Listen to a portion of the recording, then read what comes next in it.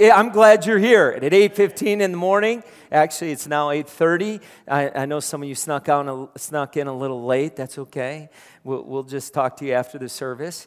But we're glad you're here. We're a couple of things we got to show you. One, the missions banquet is coming up, and we call it the banquet. It's missions dinner, really, where we have people from. If you look at all the flags above us, and in the back, there's 65 nations represented at Bethel's Rock.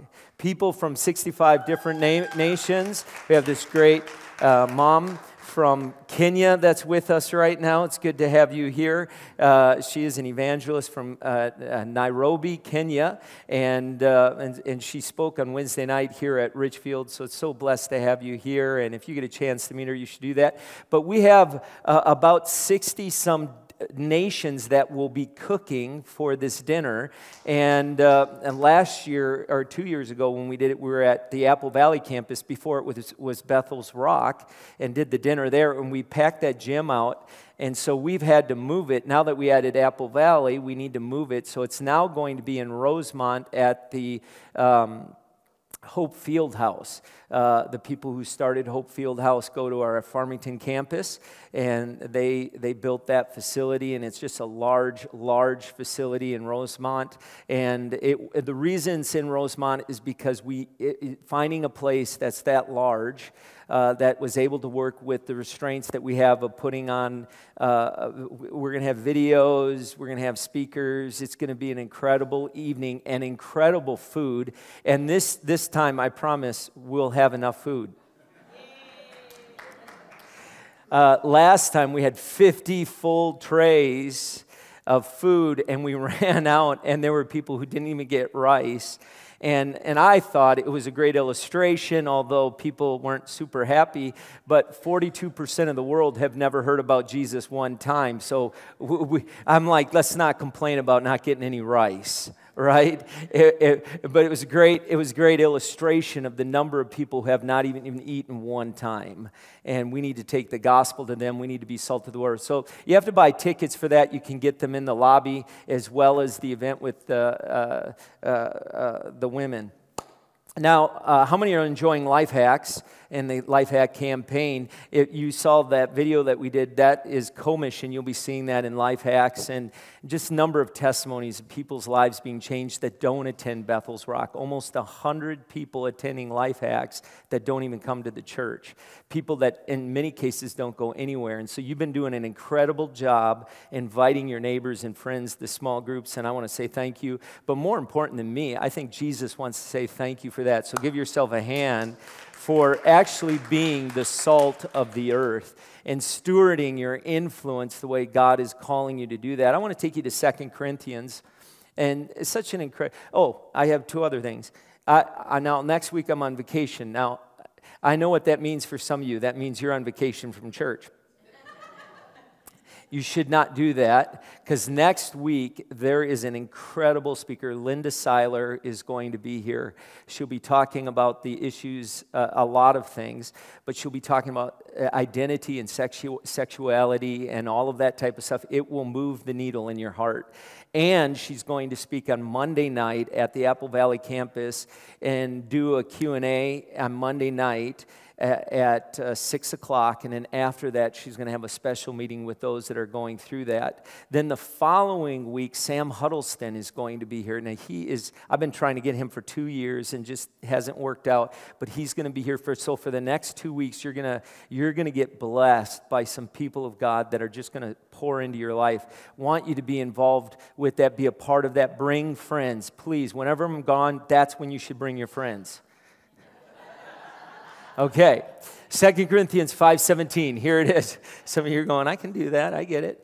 Therefore, if anyone's in Christ, anyone in here in Christ, I think there's a lot of people hanging around Christ. I think there's a lot of people that kind of think they're by God, but are we in Christ? The new creation has come, the old is gone, and the new is here.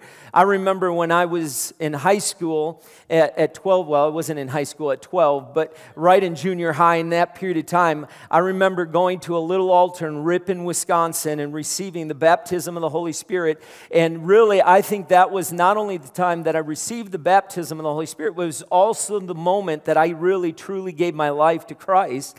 And something happened inside of me that would change my life forever. I could no longer deny that this wasn't a religion. This wasn't a set of beliefs. It wasn't a bunch of rules and restrictions. That there was something real about having a relationship with Jesus.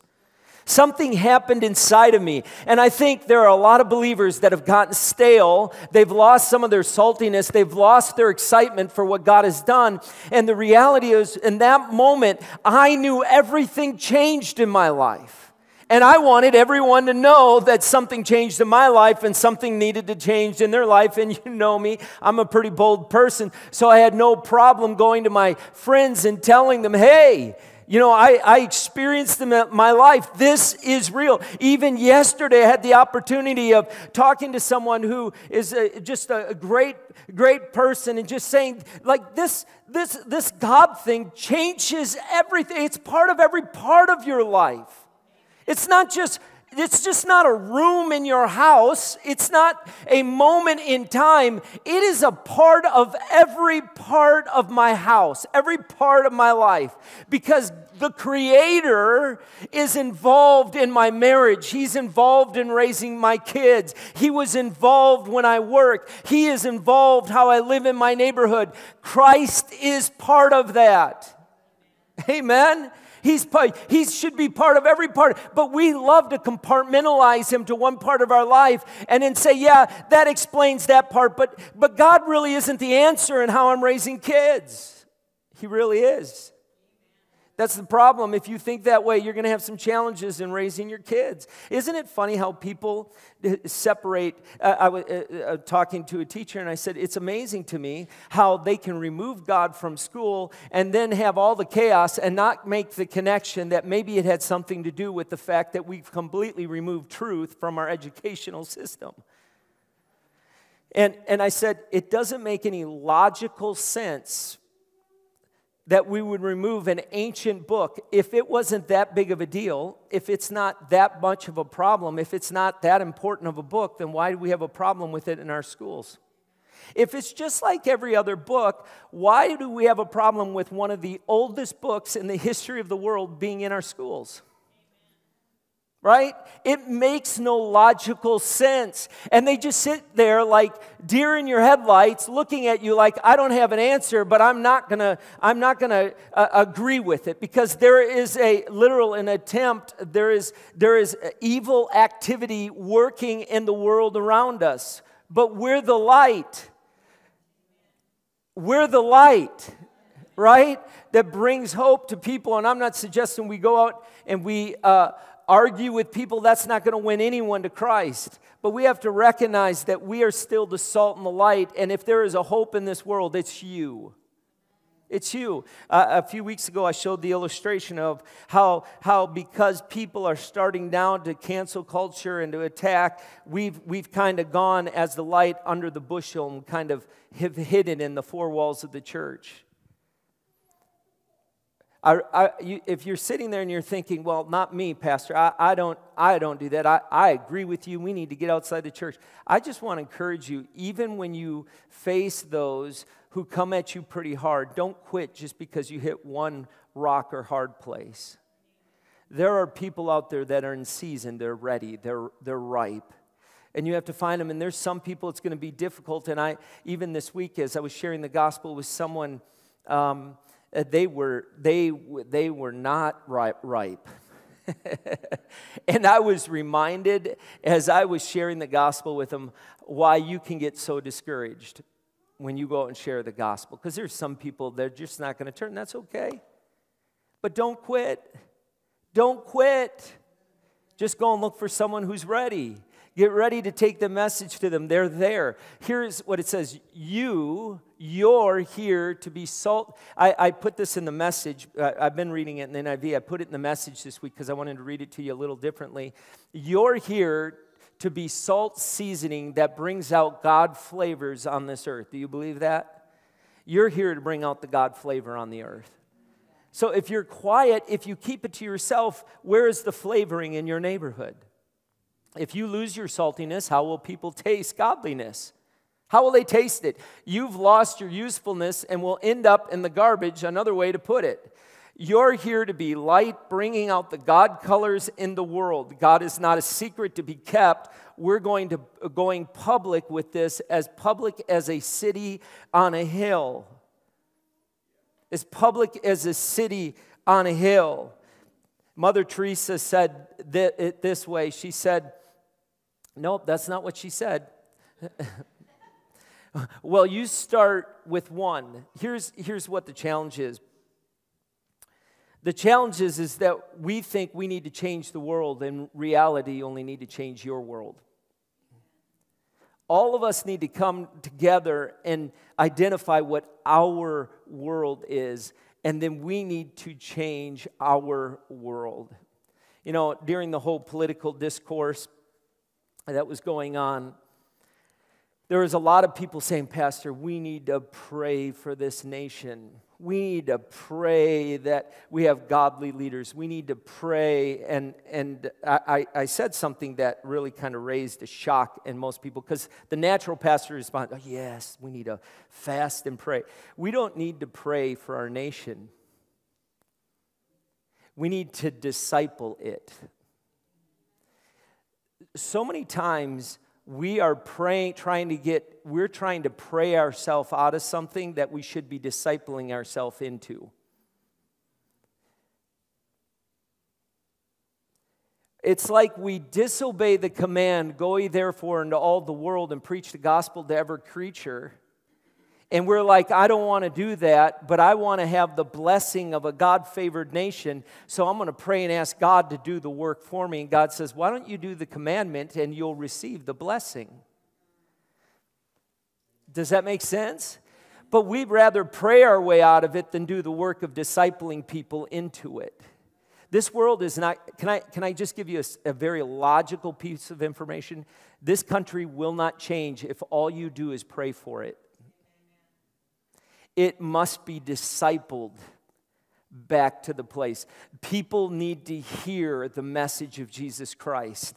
And you say, well, how do you know that, Pastor? Because I know history. People have been trying to pray themselves back into something for years. Look at where Europe has gone, because they were just trying to pray themselves back rather than disciple themselves into what God is doing. Are you getting this today? We have to make disciples of men. And yet, millennials, only 18% of millennials believe that we should share our faith with people around us. Gen Zers, my children, only 4% of them say they should share their faith, that's something that they should do. In fact, half of them say you should not share your faith. It's personal, and it should not be made, and we should not make other people feel that uncomfortable with the message. Isn't that amazing?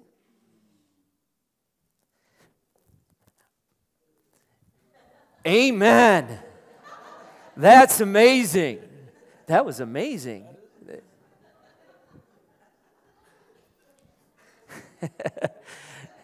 I was afraid the rocks were going to cry out. Anyway, do this with me. Fold your arms. Fold your arms. Okay? You've done that 1,000 times, right? Do you know that you've done it the same way 1,000 times, but there are 2 ways to do it? Now do it the other way.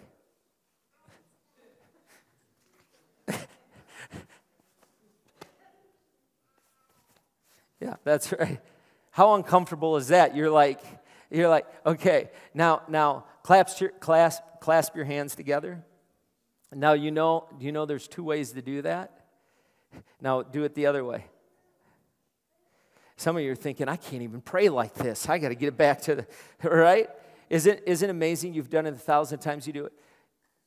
Sharing, being salt and light to the world is going to be uncomfortable. It's often not what we do, but you're not going to become comfortable with it until you start preaching. Well, what if I don't know what to say or what to do? Well, good, then the Holy Spirit will put words in your mouth.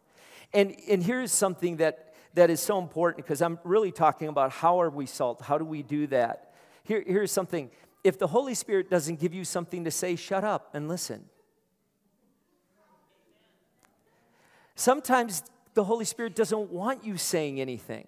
He just wants you to listen, and then the Holy Spirit will give you the word that you need to speak that's literally going to crack the code of their heart. It's going to crack open but listen. A lot of times we get so defensive by some of the things they say, and we feel like we make it worse. How many know that's true? Sometimes let them be lost. They're lost.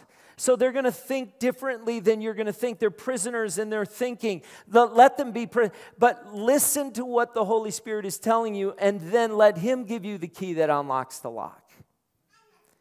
It will go a lot better. Our challenge in influencing the world we live in is that we need to have a positive influence in their lives that attracts them to want a change. We have to have a positive influence in their life. You are salt. The Bible identifies you as salt. The Bible says that you're salt and light. Leaders understand the tides of change and what happens in that. And there are 4 reasons why we make a change. First, we make a change when we hurt enough that we have to. When we're hurt enough. You will change when you hurt enough where you have to change. Every one of us have made changes in our life, not because we wanted to, but sometimes because we had to make a change. You say, I give up. You cry, uncle. I need to change. Here's the second one is see enough that we're inspired to. Where we see enough that we're inspired. In other words, we see someone that is in such an inspiration in our life, and we see what they have become, and we want to be like that, and we're inspired to change to be like that person. Third, we learn enough that we get a revelation that will change and make a difference in our life. There is a revelation that so changes us that we're like, wow, it pops open. Like, how many know you're believing lies? You believe lies right now. You don't know they're lies. You think it's true. But you believe lies right now. Just raise your hand. Say, yeah, I believe lies. You know, at Kairos on Wednesday night, I said, one of the things I believe the Lord does is a lot of us will pick churches because they agree with everything I believe. You should never be in a church where they agree with everything you believe, because there are some things you don't believe that are lies.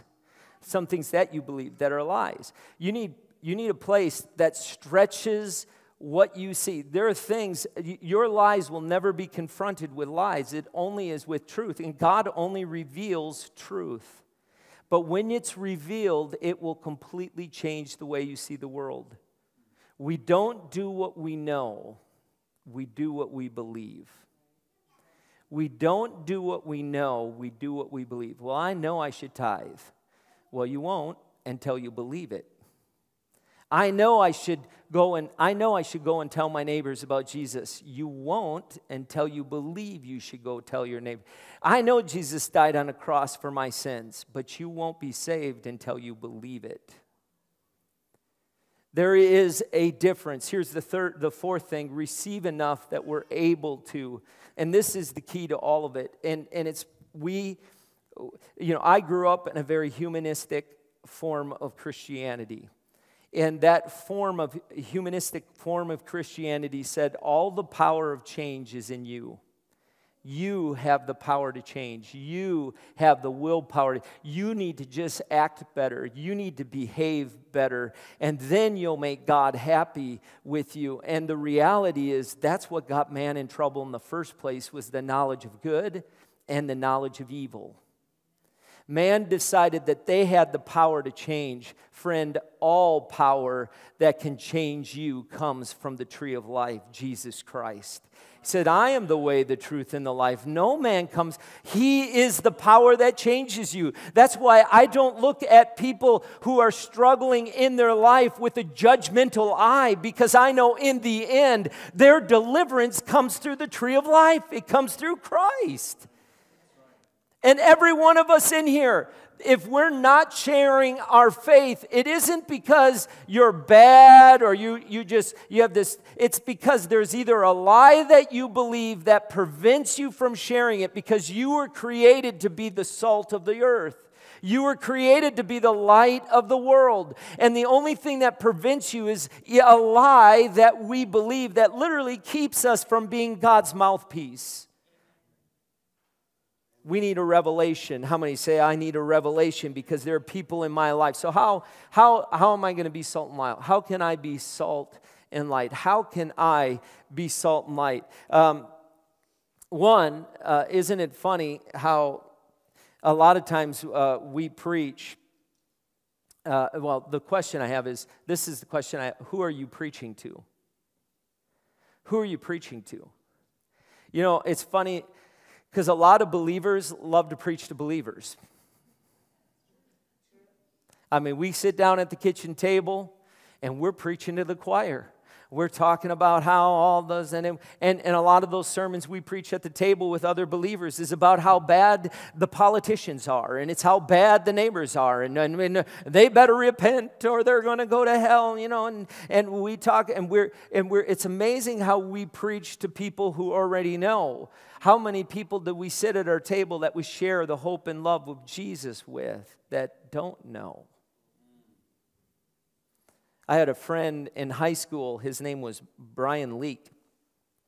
And I was able to lead a couple of friends to the Lord while I was in high school. And this one was a toughie. He's now a philosopher professor at Penn State University. And so I got to call him Dr. Brian. But he was a twin, and we were pretty close growing up through high school, him and his brother, and there was a group of us. And he and I would literally walk for an hour, 2 hours, and he was so stinking hard-headed, stubborn, and bold. Did I just describe me? So you got two of us, and in Wisconsin, we're not passive-aggressive. We just punch you in the face and tell you we love you. It's just, and so we would go back and forth and back and forth and back and forth for all of our high school years. Well, 2.5 of those years where we would just, and he just would not, and he goes to college and gets saved in the first 3 months. It was pretty frustrating for me, but I'm like, why, God? I did all the work and he gets the credit. No, the reality is every one of us will stand before an incredible light, the incredible beauty of Jesus Christ. And we will, in that moment, look back through our life and say, wow, I could have done more. You're amazing. God, why didn't I put aside all those other passions? You know what I've noticed, and my grandfather said this many years ago, he was a pastor. He said, sports is the idol of America. More people in this country worship at the altar of a team, worshiping them, than they do at the altar of the Creator. And many believers find themselves in the same chapel. They're more passionate about a 4-hour football game than an hour and 15-minute time of just intense worship to the Lord. We'll buy more stuff to put money in people's pockets that don't even care about us than we will to take the message of the good news to the world.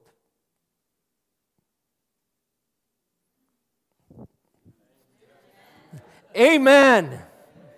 That is so true. Isn't that true? That is true, man. That is amazing.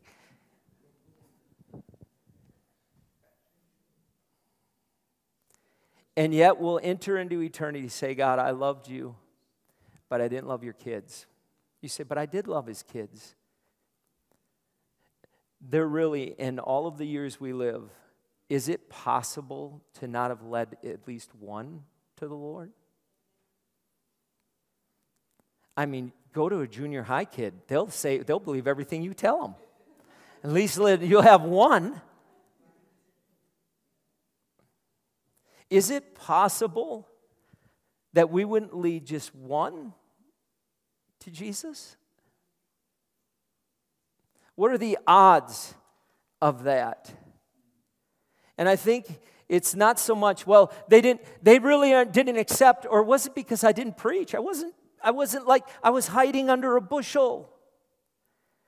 I'm hiding under a bushel. Is the message that powerful? How many believe the message is that incredible, that powerful? It gave me life and hope. It gave me the breath of God. And I'm suggesting that in my life, it didn't change anyone else's life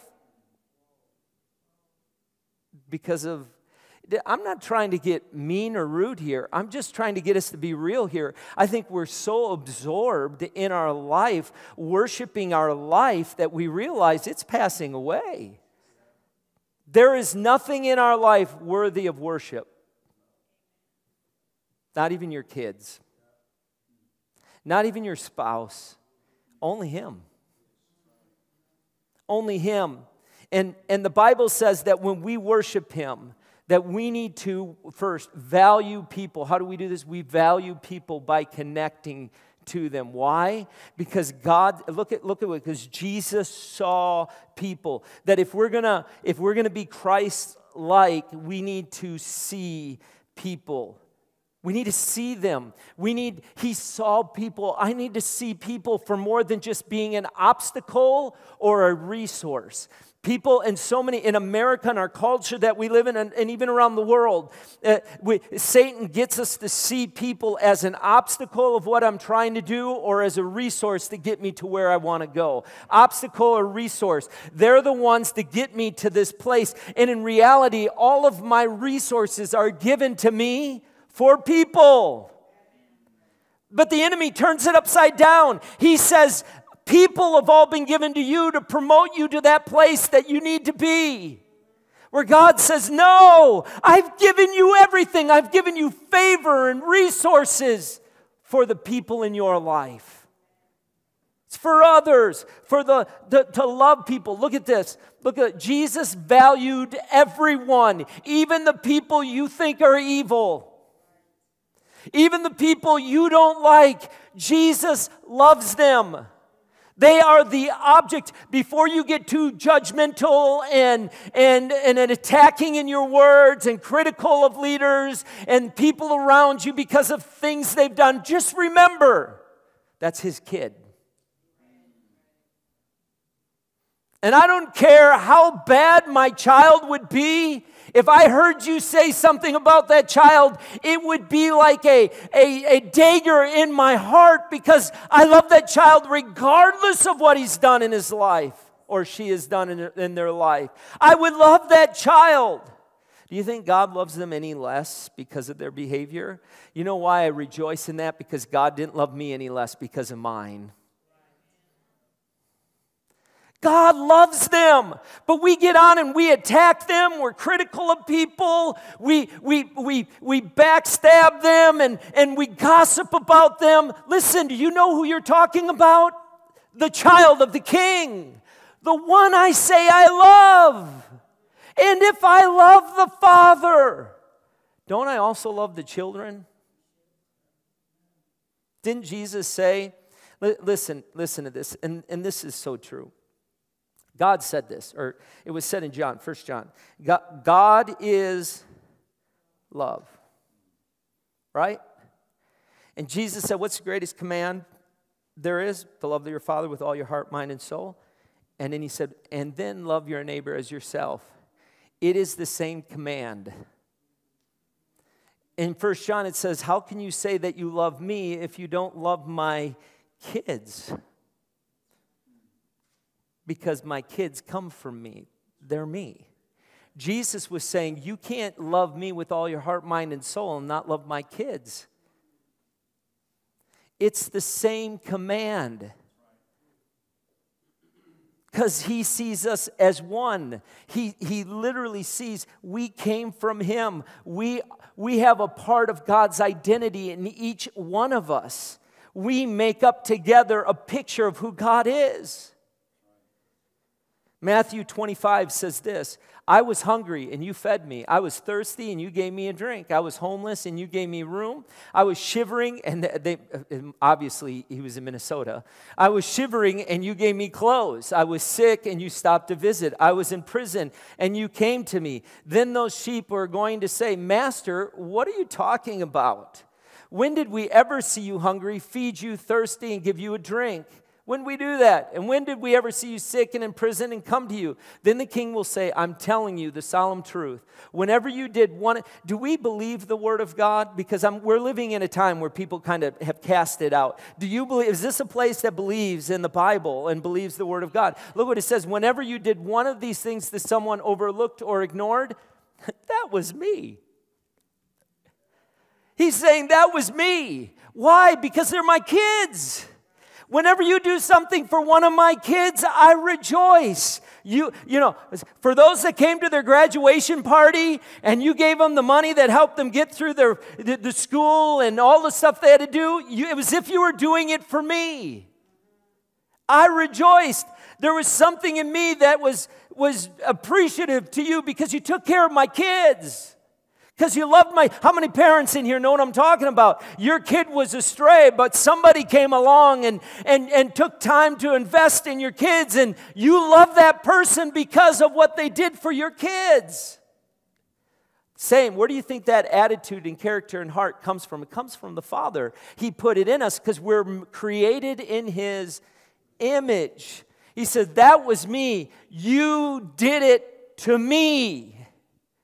When you value people, you aren't just valuing that person, you are valuing God in your life. You're saying, God, you are so important to me that I'm going to value them. And when I value them, it's as though I'm valuing you in my life. Jesus loves people. Jesus loves people so much that when you add value to people, Jesus takes it personally. So you want to give Jesus a hug? Go give somebody a hug. You want to bless Jesus? Go bless somebody. And it will be as if you're doing it to the Lord. Here's the second thing.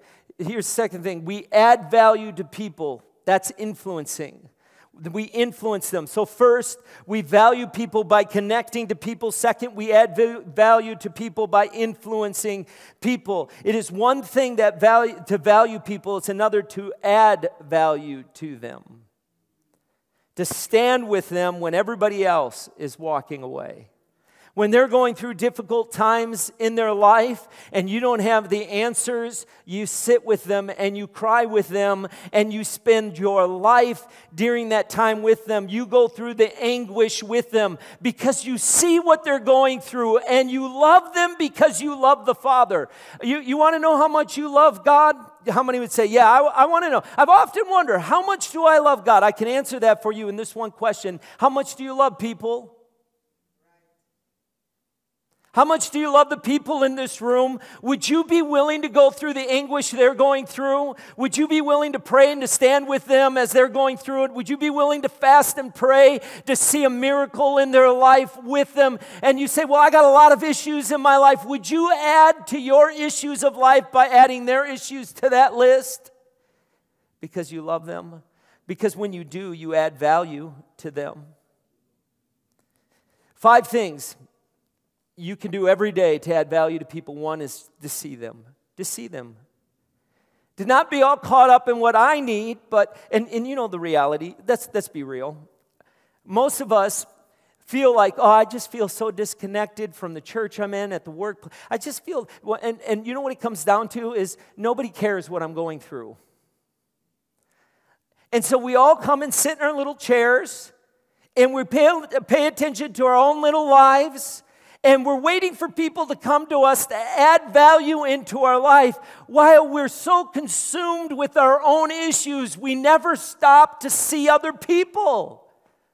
And we're like, that place isn't a caring place. That place doesn't love people. How about we just make it personal and ask the question, do I love people? Or am I so consumed with my issues, which are real? They're real issues.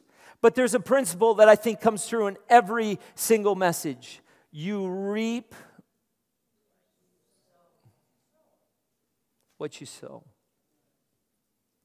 You know, if you need connecting, you add value and you'll reap people who will add value. As you sow value, you'll reap value. It's a principle that is incredible. And as believers, we are people of faith that know that God is going to work everything out in this situation. But I have the opportunity, because of that faith, I have the opportunity then to step into other people's situations and to stand with them and add value, to see them, to think of ways to add value to people. It isn't just something that happens, but we meditate on ways that I can add value. Lord, I see that situation in their life. I've heard a rumor about it. How can I add value in their life? How can I do something in their life? If you don't meditate on how to do that, you'll never get to number 3, which is look for ways to exercise adding value to people. There are some people, I was thinking of Jason Winchlog's father who's sitting down here. Roger was very, very, very gifted in adding value to people. He thought of ways to do it, and then he exercised it. And everywhere he went, almost every Sunday, he would add value into my life. And he's passed on now into eternity, but he understood the importance of looking for ways to exercise adding value. And then he would do things to add value to people. He would meet waiters and waitresses, get to know them, and then connect them to people that could help them, because he's like, I want to add value into the lives of people. You see, when you start adding value into the lives of people, you will have influence that will change your world. It isn't just going to come because you're good looking. Some of you are thinking, really? I'm pretty good looking. Let me add a moment of levity here. You want to hear a story? And my wife will probably tell me not to say this joke in any other messages, so you're going to get to hear it, and she'll tell me not to tell it. But there were 4 women who had 4 sons, and they were all Catholic. And this one woman says they're all proud of their sons, and the first woman says, my son is whenever he enters the room, everybody looks at him and says, your father. And they're like, oh, that's good, that's good. The second mom says, when my son enters the room, he says, your eminence. And no, that's good. And the third mother goes, well, yeah, that's great. But when my son enters the room, they go, Holy Father. Very interesting. The fourth one looked at him and goes, wow, that's impressive. My son's 6'4", built like Arnold Schwarzenegger, with the looks of Brad Pitt. And when he enters the room, everybody says, oh my God. That's funny. I have no idea how I got on that joke, but that was funny. So you do things to add value to people. And number 5, inspire others to add value to people. That's the ultimate, is when you see people that are adding value to people and how it impacts people, it inspires other people to do the same. Now, let me stop. In the culture we're living in, it's easy to fall in the trap of taking away value from people. It is easy to fall in the trap to point out all of the reasons why they're not worthy, why they're not good, where we tear down. I mean, how often are we true? Now this is, I get it, okay? I even hesitate to say this, but the reality is, how often have we become more gifted in preaching the satanic message of taking away from people than the Holy Spirit message of adding to people? Don't for a moment think that when you're tearing down someone, that isn't the message of hell. That when I attack the image of God, no matter who they are or what they've done, that I am really being a light on a hill for the enemy. And if the church is preaching Satan's message, who's preaching God's? Who's adding value into the lives of people? Who's lifting people up? Who's bringing hope into the world? Who? If we're not, who's going to do that?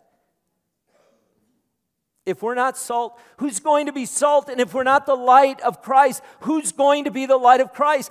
We're wasting our energy and influence to perpetuate a message that Satan is putting in our heart. 1 Corinthians 9 says, even though I am free of the demands and expectations of everyone, I have a voluntary to become a servant to any and all in order to reach a wide range of people. Religious, non-religious, meticulous, moralists, loose living immoralists.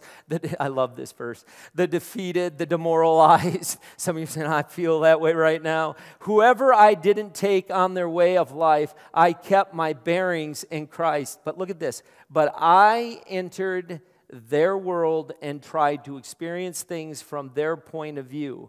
Doesn't mean that they stepped in and fell in the traps they were in, but he's saying, I wanted to know why they thought the way they thought. So I've become just about every sort of servant there is in my attempt to do what? And a God-saved life. I did all of this because of the message. Look at this. I didn't just want to talk about it. This isn't just getting people to believe what you believe. And that's what we've turned this into. I just got to get them to believe what I believe. I have to win the argument. I got to win the debate. We've turned it into a debate, and that's not what this is about. Jesus was never trying to win a debate. He was trying to get them to experience what we've experienced. This is about a testimony of a changed life. This is about them experiencing the power of God, experiencing the hope of God. More important than all of that, experiencing the love of a Father. I think that's one of the biggest reasons we don't share the gospel. Because although we know and we believe Jesus died on the cross for our sins, we haven't completely become believers in the life of Christ. We stopped along the way at the cross, and we've been living around the cross and not walking in the kingdom. And friend, it's when you walk in the kingdom of God and you begin to experience the power of the Holy Spirit in your life that you begin to become a believer that this is way better than where I was. That I can't help, as it says in Acts 4:19, you determine for yourself whether we should shut up or not about Jesus. But as for us, we cannot help ourselves to talk about it because he's just been too good to me.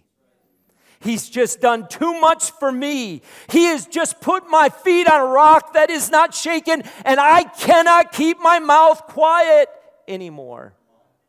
Because I experienced, not religion, I experienced a relationship with the Creator of the universe.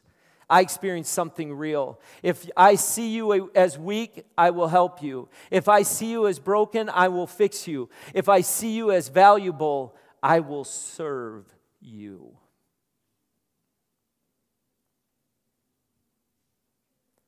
That's where the Lord brings us back to as salt and earth, salt and light.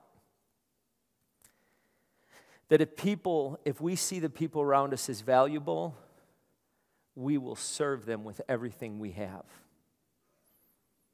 That it won't be about accumulating, it won't be about getting all the stuff that we need to get. But if I see people as people of value, I will see them as the most important thing in my life, and I will serve them to get influence in their life, to bring them to a point where they experience the Jesus that I've experienced.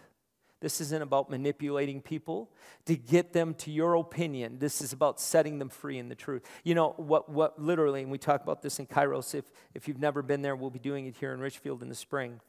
But freedom is not getting out of addictions. Freedom is not about getting out of the prison they're in, and maybe you're in. That's not freedom. We've turned freedom into getting out of what we know and all the things that are holding us back. Freedom is running into the space that's out there.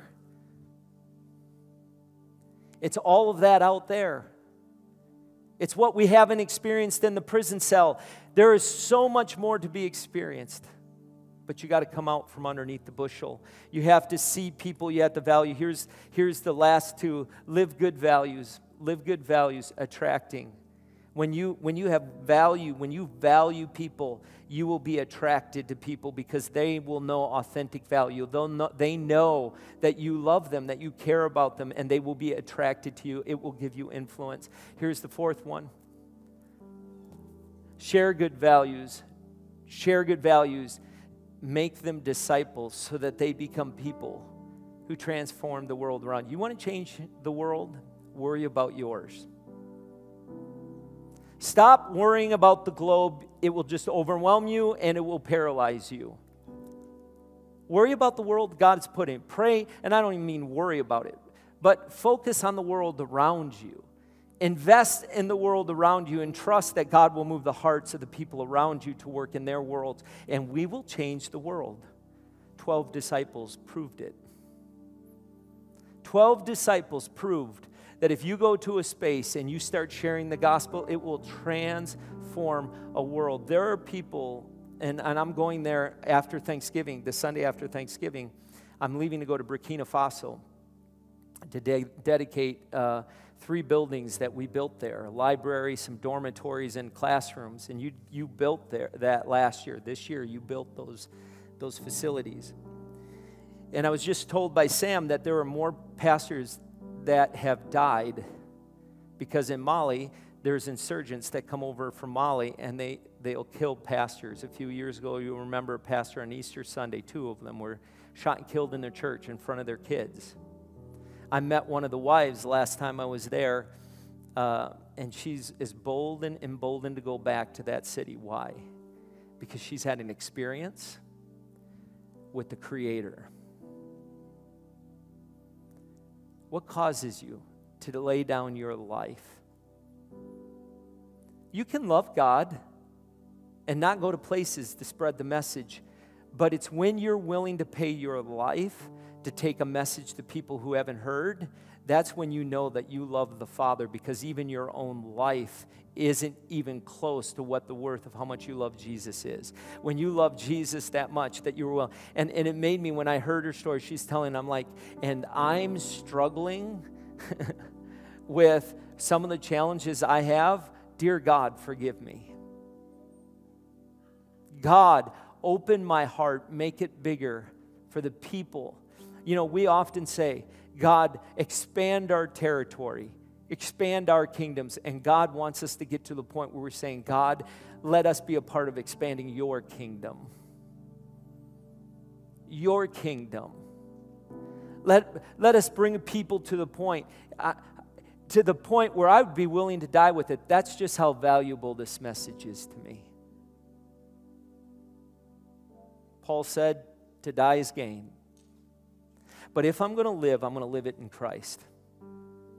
I'm going to live it with the passion of Christ. I'm going to live it with the attitude of Christ. I'm going to live it with the vision of Christ. I'm going to live it with the love of Christ and the grace of Christ. But if I live, I'm going to do it as Christ lived. Right? I know someone was sitting here and thinking, boy, that's just way out there, Pastor. Can you finish up? I want to watch the football game this afternoon.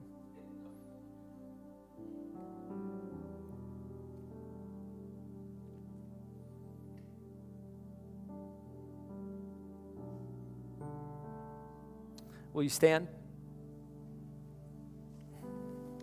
I know it's a heavy message,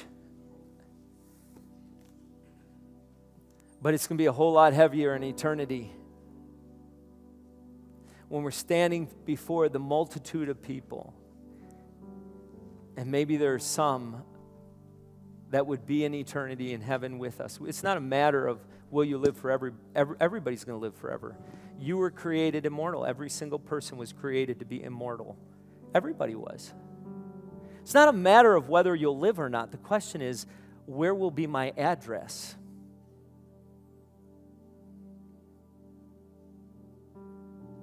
Where's my address? Father, right now I pray for every person in this room. Lord God, only your Holy Spirit can communicate this in a way that will bring revelation. Only you can do that, Lord. You know my heart. You know my heart isn't to discourage or defeat or condemn anyone. In fact, the Bible says there is no condemnation for those who are in Christ Jesus. So any condemnation that may be in the room literally becomes from the enemy right now. And I command condemnation to leave. Lord, I pray that this would be a new day, a new way of thinking, a new direction, a new path. Lord God, that we take advantage of the life you've given us to become channels that broadcast that life to the people around us. Freely, intently, passionately, and with the anointing of your Spirit, I pray in Jesus' name, amen.